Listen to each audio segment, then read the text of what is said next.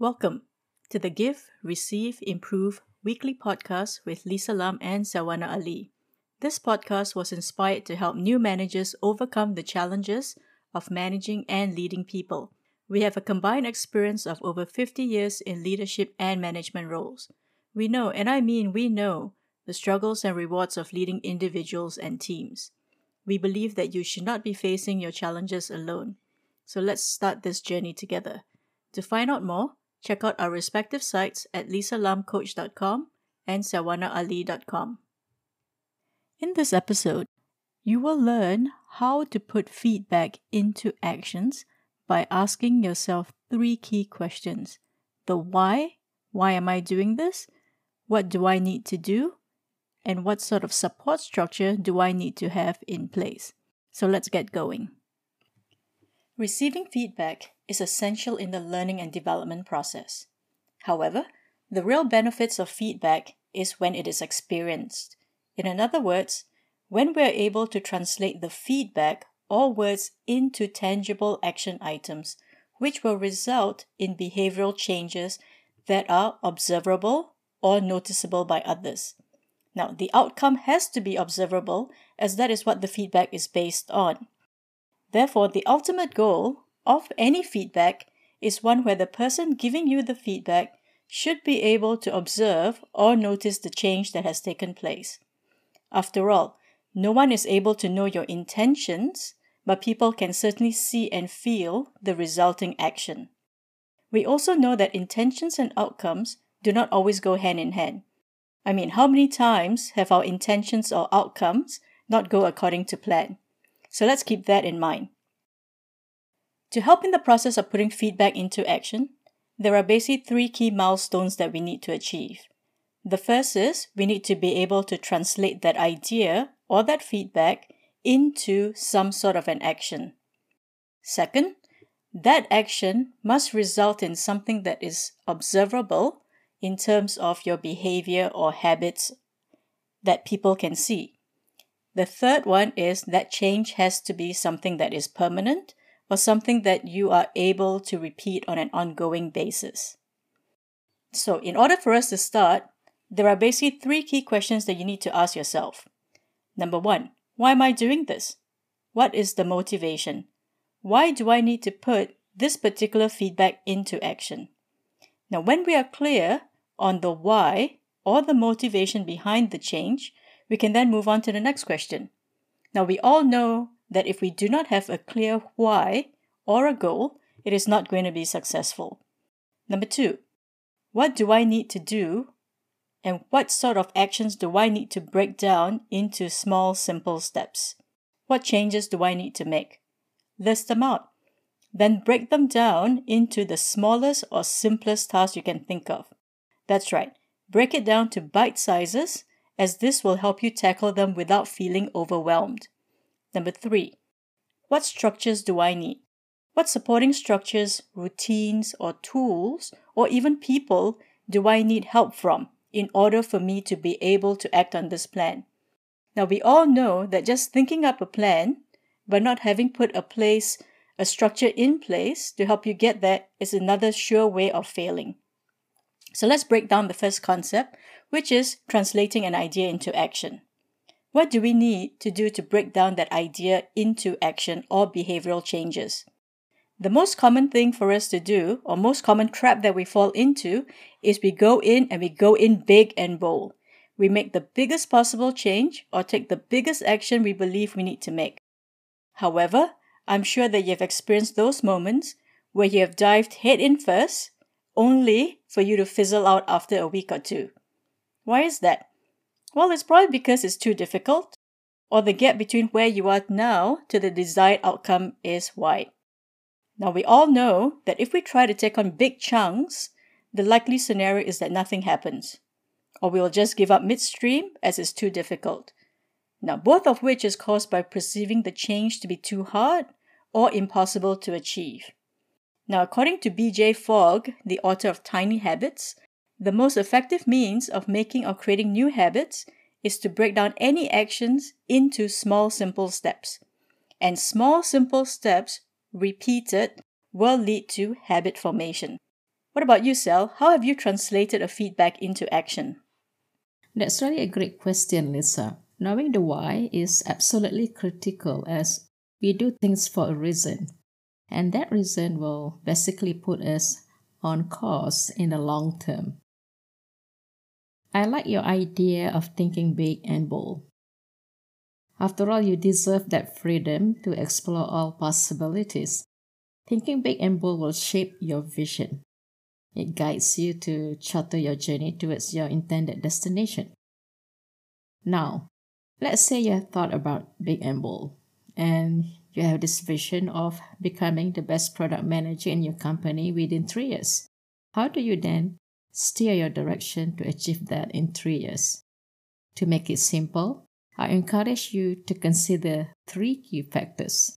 Number 1, think results. Number 2, compartmentalize milestones. And number 3, improve incrementally.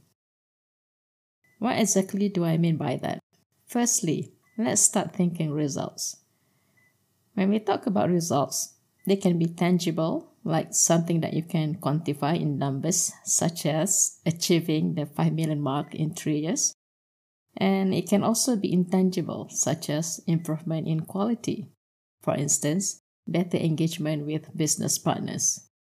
Now, let us look at the second factor, compartmentalize milestones. This is where you break down the 3-year vision into small parts, bringing down the vision into specific operational plans, identifying short-term goals, determining activities and programs to achieve the short-term goals, be weekly, monthly, or quarterly. In a nutshell, these are action items for you to execute to achieve your intended goals for a certain duration of time. And I would encourage you to describe this part using verbs because the emphasis is really on actions. You must do something to get to where you want to go. For example, one of the short-term milestones is for you to improve your skills in communicating product benefits to the small and mid-market audiences. And you have an inventory of action items to do, such as to identify the hot buttons of the small and mid-market, or to use the language that they are familiar with, and to rehearse the communication piece with your focus group. The third factor is really to improve incrementally. You must start with a certain baseline on your current position against where you are heading. Knowing exactly where you stand will prepare you to not only charter your short-term milestones that we talked about just now, it will also help you in knowing exactly the key areas that you need to improve. When you are in this mode, you will proactively seek for feedback in every opportunity that you have.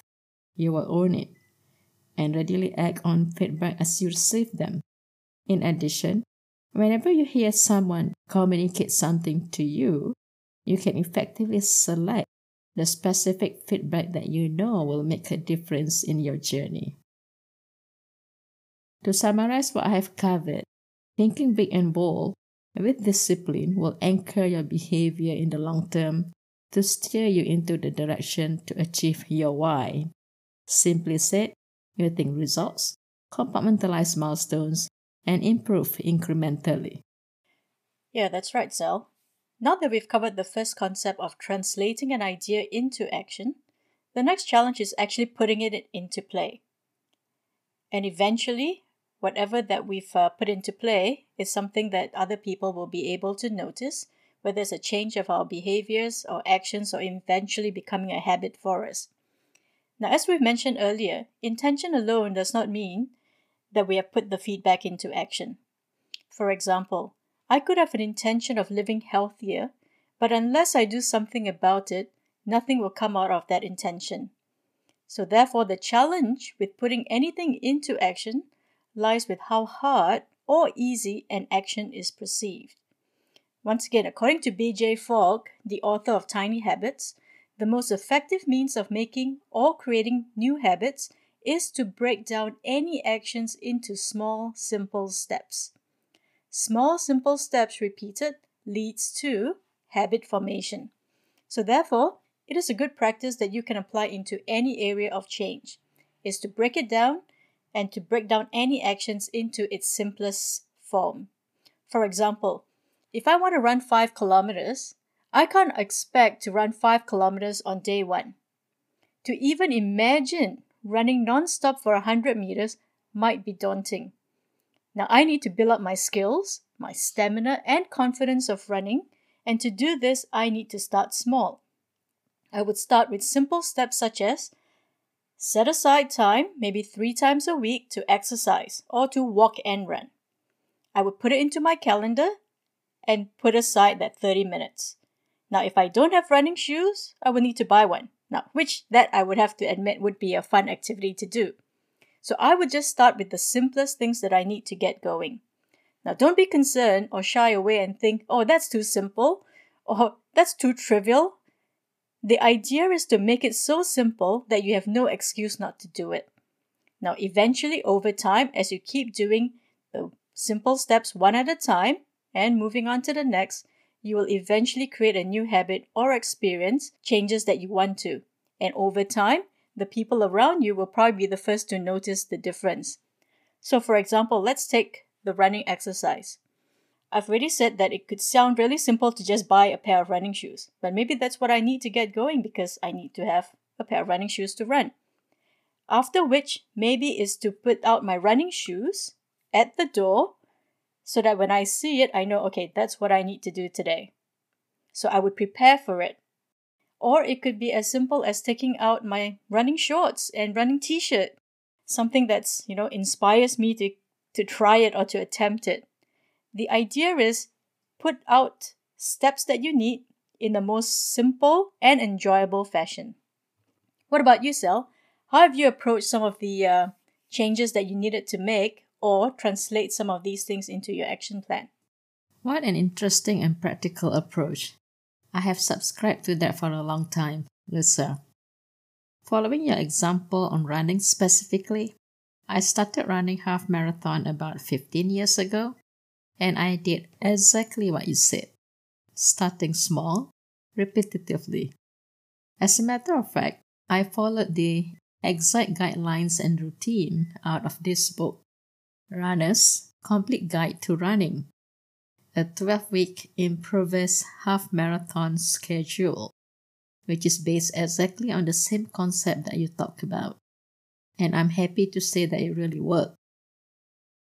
I transformed from someone who could only run a short distance slowly to someone who could endure the pain and joy of a long-distance run.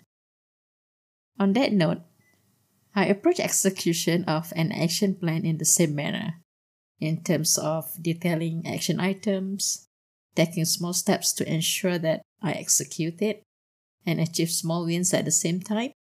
It is important to celebrate the small wins to keep the momentum for you to continue doing what you need to do. Some days are really tough. There is always that factor, that demon in your head pushing you to do the easy thing instead of the right thing. One key factor that we need to be mindful about is the discipline. My approach to this is just to go ahead and do it. Think about the Nike slogan, just do it. If your schedule says your run starts at 7 a.m., then make sure you make that move and show up at 7 a.m. Shut the demon in your head. Do not negotiate. Initially, it might be hard to do this. However, we are all creatures of habits. After a few times, it will get easier, and before you know it, this will become your routine, something that you cannot do without. Another factor that you need to appreciate when executing action plan is measuring success. Think about this as incremental improvement. Looking back at the running example, you must have a certain definition of success for every milestone. For instance, it can be as simple as how easy it is for you to get up in the morning and show up this week in comparison to last week. And you must be honest when you do this, as this is a mechanism of self-assessment.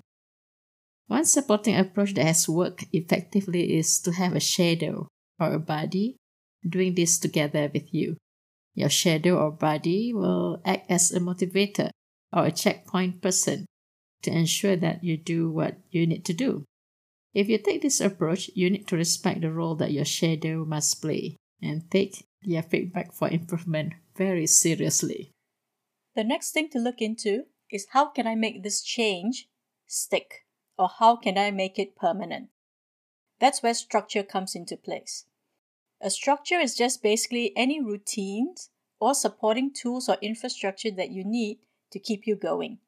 It helps you to start, track, review, and make corrections along the way. There is absolutely no perfect plan. Therefore, having structure in place will keep you on track or to help you monitor your progress and make the necessary corrective changes. Now, so what is the structure that I could put in place? So let's take the example of running. There are a couple of tools that I can use. One obviously is my calendar, whereby I do need to set aside the time to do the training. Second, I would need some sort of a know-how in terms of how do I even get started with running. Because all I know today when it comes to running is it's just going to be painful and it's going to be hard. So obviously I need help. So what would I do? I would probably need to look for a running routine or a plan. I know today that on the web, there's lots of people sharing their routines and plans on how to run. There are also numerous running applications that you can download on your phone. I remember trying out an app called Couch Potato to 5K in 12 weeks. So download any tool that you need to help you go, to help you start. And for example, if I've downloaded the running app, I can just follow the plan. And all I have to then do is set aside the time to do it. So therefore, another critical tool that's in our arsenal today is this thing called calendar. Now I definitely have to put it into my calendar in order to make the routine stick. So that's an important structure that you need to have in place. Another structure that I think is critical when it comes to, for example, running, is to find someone or a group that is going to be running. So I could have a friend who, let's say, is an expert in marathon running. I could ask that friend for some help. I could even, for example, ask that friend if he or she would like to train with me or to run with me. After all, training alone is great when you're starting out because you're kind of embarrassed to, for other people to see how bad you are. Or it's a great way for you to get going for those of you who need a little bit more motivation, and it's fun when you have people to suffer with. But as you get along with running, it is actually fun and enjoyable to have someone to run alongside, because it's not just about the running, but it's also about the company. Now, that could be part of your support network or structure. So therefore, as a summary, you could use technologies, you can use tools, books, applications, and people to help you get there. In essence, use whatever you need, and today we are certainly not without options. So net of it is structures keep you going. What about you, Sal? Have you used some structures to help you? Those are really great examples of structures, Lisa. It is amazing how easy it is these days to keep us all in check in whatever that we aspire to do. There is always an app somewhere out there in the cloud to support us in getting towards our personal goals. I use a little bit of apps too. However, just to recap, the foundation of everything that I do is still the basic stuff that we have discussed.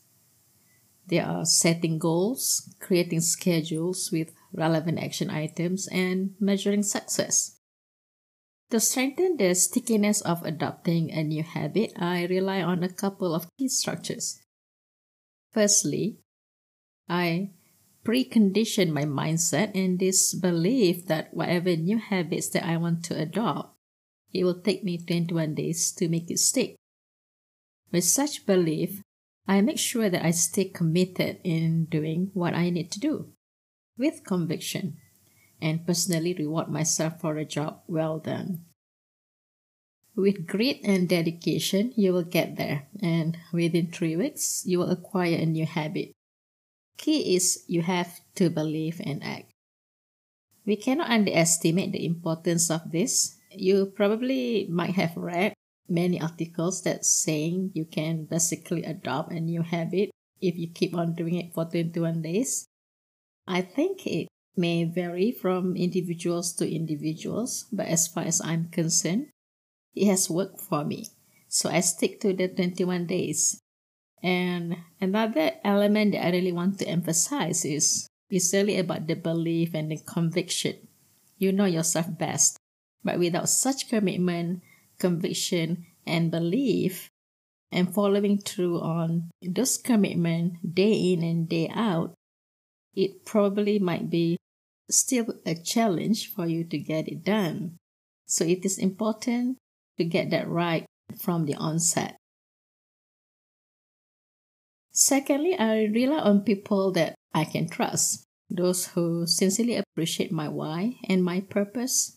I will typically have a conversation on areas that I need to be checked on. I will talk through my wish, how I see myself doing and progressing, and at the same time, seek their feedback on their true observations on my improvement. These are really precious times because the conversation is all about what I should be doing more and what I should stop doing. It is always refreshing to come out from such conversations with people whom you know have your interests at heart.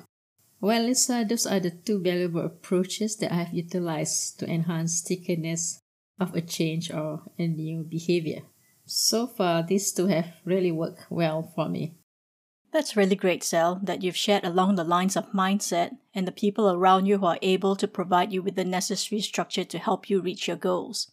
So let's summarize. In order to turn feedback into tangible and observable actions, there are basically 3 key concepts to remember. The first is motivation. Know the why. Why are you doing this? Why is it so important that you're going to put in all the effort to make it real? So the clearer and deeper the reason, the more powerful the motivation.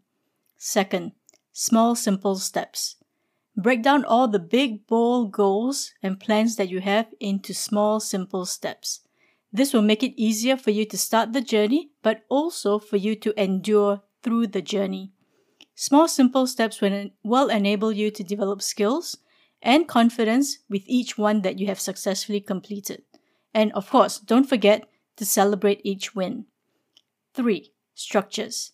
Having a supporting structure in place, whether it's technology-based such as a calendaring app, a task or to-do management list, books, podcasts, and people, or go for training or people who are able to help, support, and encourage you along the way. Those are all critical structures that we all need in order to keep us going. We hope that you found this podcast helpful. Take away at least one main idea, and if you're able to put that into action, that's a win already. In our next podcast, we will be talking about how to create a feedback culture in your team. As always, please subscribe to the podcast and let us know what you would like to learn next. And give us your feedback as we aim to continuously improve on what we're doing. Check out our respective websites at lisalamcoach.com and sawanaali.com. Take care and remember, you are not alone in your struggles as a manager.